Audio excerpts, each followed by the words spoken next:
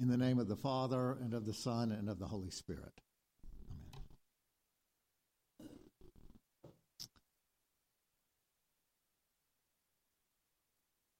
Margaret Arlene Murphy, Peggy, was born August 4th, 1947, on the cusp of the post-war baby boom.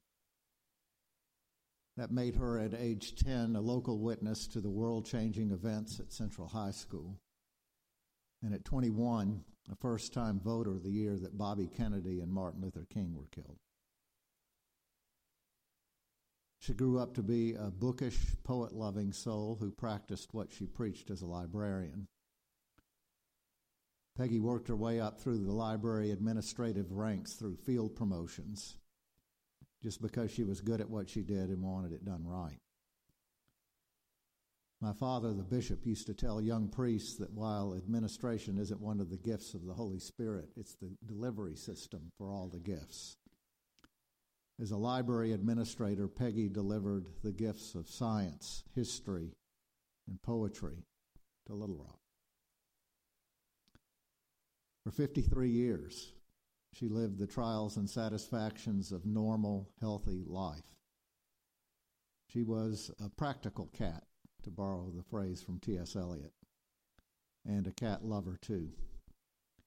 She was a fiction reader with a strong appetite for mysteries, an Agatha Christie fan, and Dashiell Hammett and Raymond Chandler.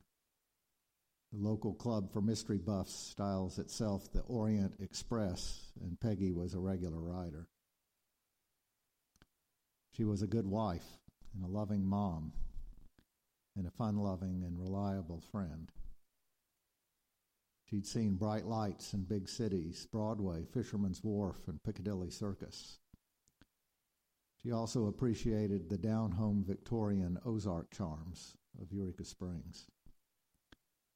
She enjoyed a good laugh and the solid satisfactions of a job well done. It was a wonderful life. On December 23rd, 2000, at the age of 53, she was badly wounded by a stroke. And for Peggy, Lewis, Merritt, and Jennifer, life would never be the same.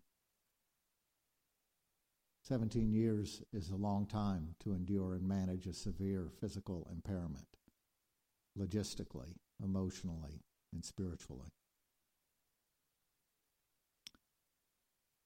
In the Summa Theologiae of Thomas Aquinas, there's a section titled, Human Life is a Journey to God. According to Aquinas, human beings are in most respects just the same as other creatures. Like plants and animals, we are attracted to some things and repulsed by others. Ducks are drawn, Aquinas would say, to the goodness in the flooded cypress bottoms in the winter.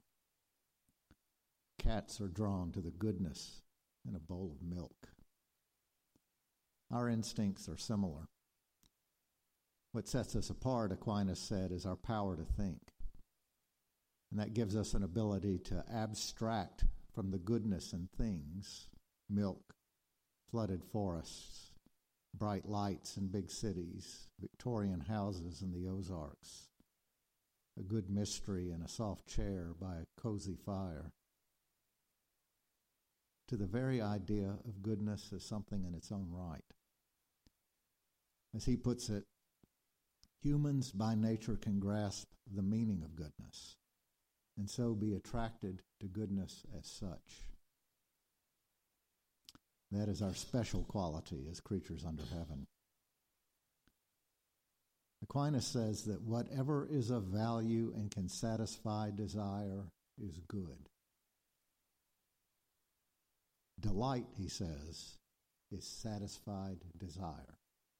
That's when life is wonderful. Aquinas knew that life is only episodically delightful. We can be partially happy in this life, he said, but not completely and not truly. For there are many ills that cannot be avoided in this life.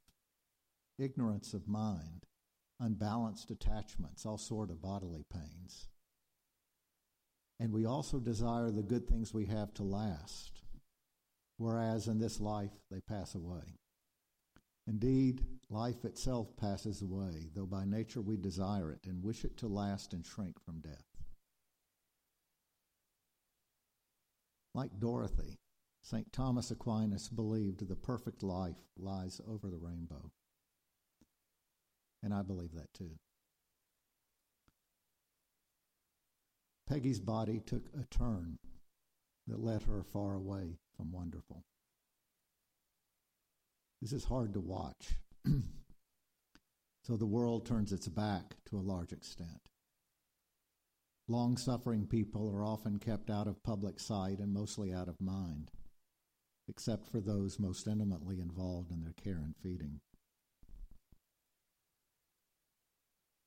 We see such people in the Bible, where their neighbors almost always blame them for their troubles. Something like a doctrine of karma seems to come naturally to humans, the assumption that people must have done something to deserve their pain. In the Old Testament, the book of Job arises as a protest against that doctrine. God sides with Job against the charge that Job deserved his suffering. And then in the New Testament, Jesus proves that point in every town he visits. The long-suffering come out to him in force. They have heard that he's coming and they line the streets, rattling their beggars' cups, covered up in bandages, or lying paralyzed on stretchers. For example, in Mark, now there was a woman who had been suffering from hemorrhages for 12 years. She had heard about Jesus and came up behind him in the crowd and touched his cloak, for she said, "If I but touch his clothes, I will be made well." Immediately her hemorrhage stopped, and she felt in her body that she was healed of her disease. Miracles are common in the Gospels, but elsewhere they are rare. It takes a little faith, I admit, to draw a lesson from a healing story and apply it to a person who wasn't healed. In the stacks behind Peggy's circulation desk, library patrons would find books by David Hume, the philosopher who insisted that miracles are too rare and strange to be reasonably believed. And books by Goethe, the poet, who said faith's dearest child is miracle. And books by John Henry Newman, the philosopher-priest who used Goethe's point to answer Hume's. Newman accepted Hume's claim that miracle stories from the past can't convince an unbeliever. But God, Newman knew, has other ways to awaken faith. And once awake, it gladly sees that Jesus did do miracles. And I believe that too. Reading the New Testament, Karl Barth, the theologian, noticed that the miracles of Jesus are directed, he said, to a world and people for which things are going badly.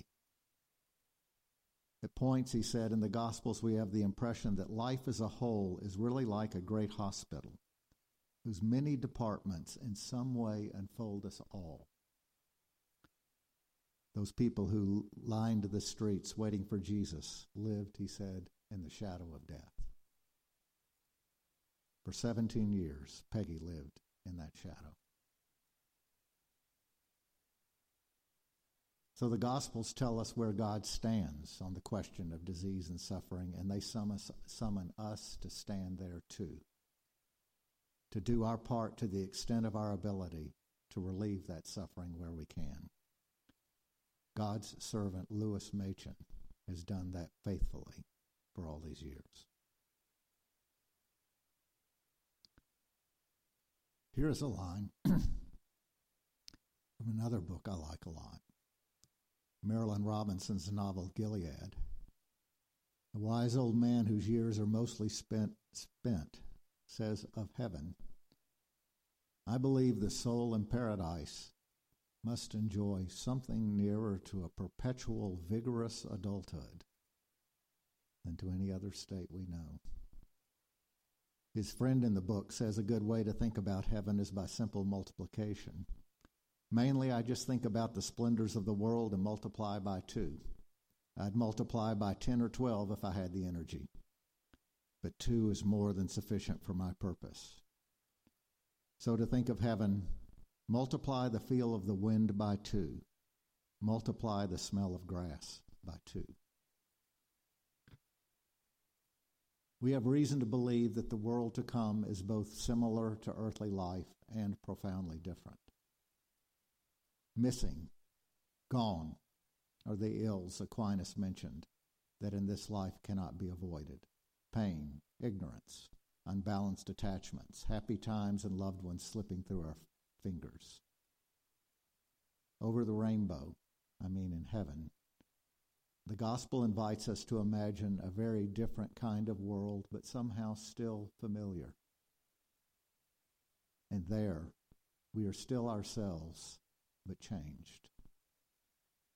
Isaiah promises a feast of rich foods full of marrow and well-aged wines. The point is that goodness as we find it here and now draws us to a higher, deeper goodness there and then. And there we will find Margaret, Arlene, Murphy, Machen, Peggy, waiting, smiling, standing, happy.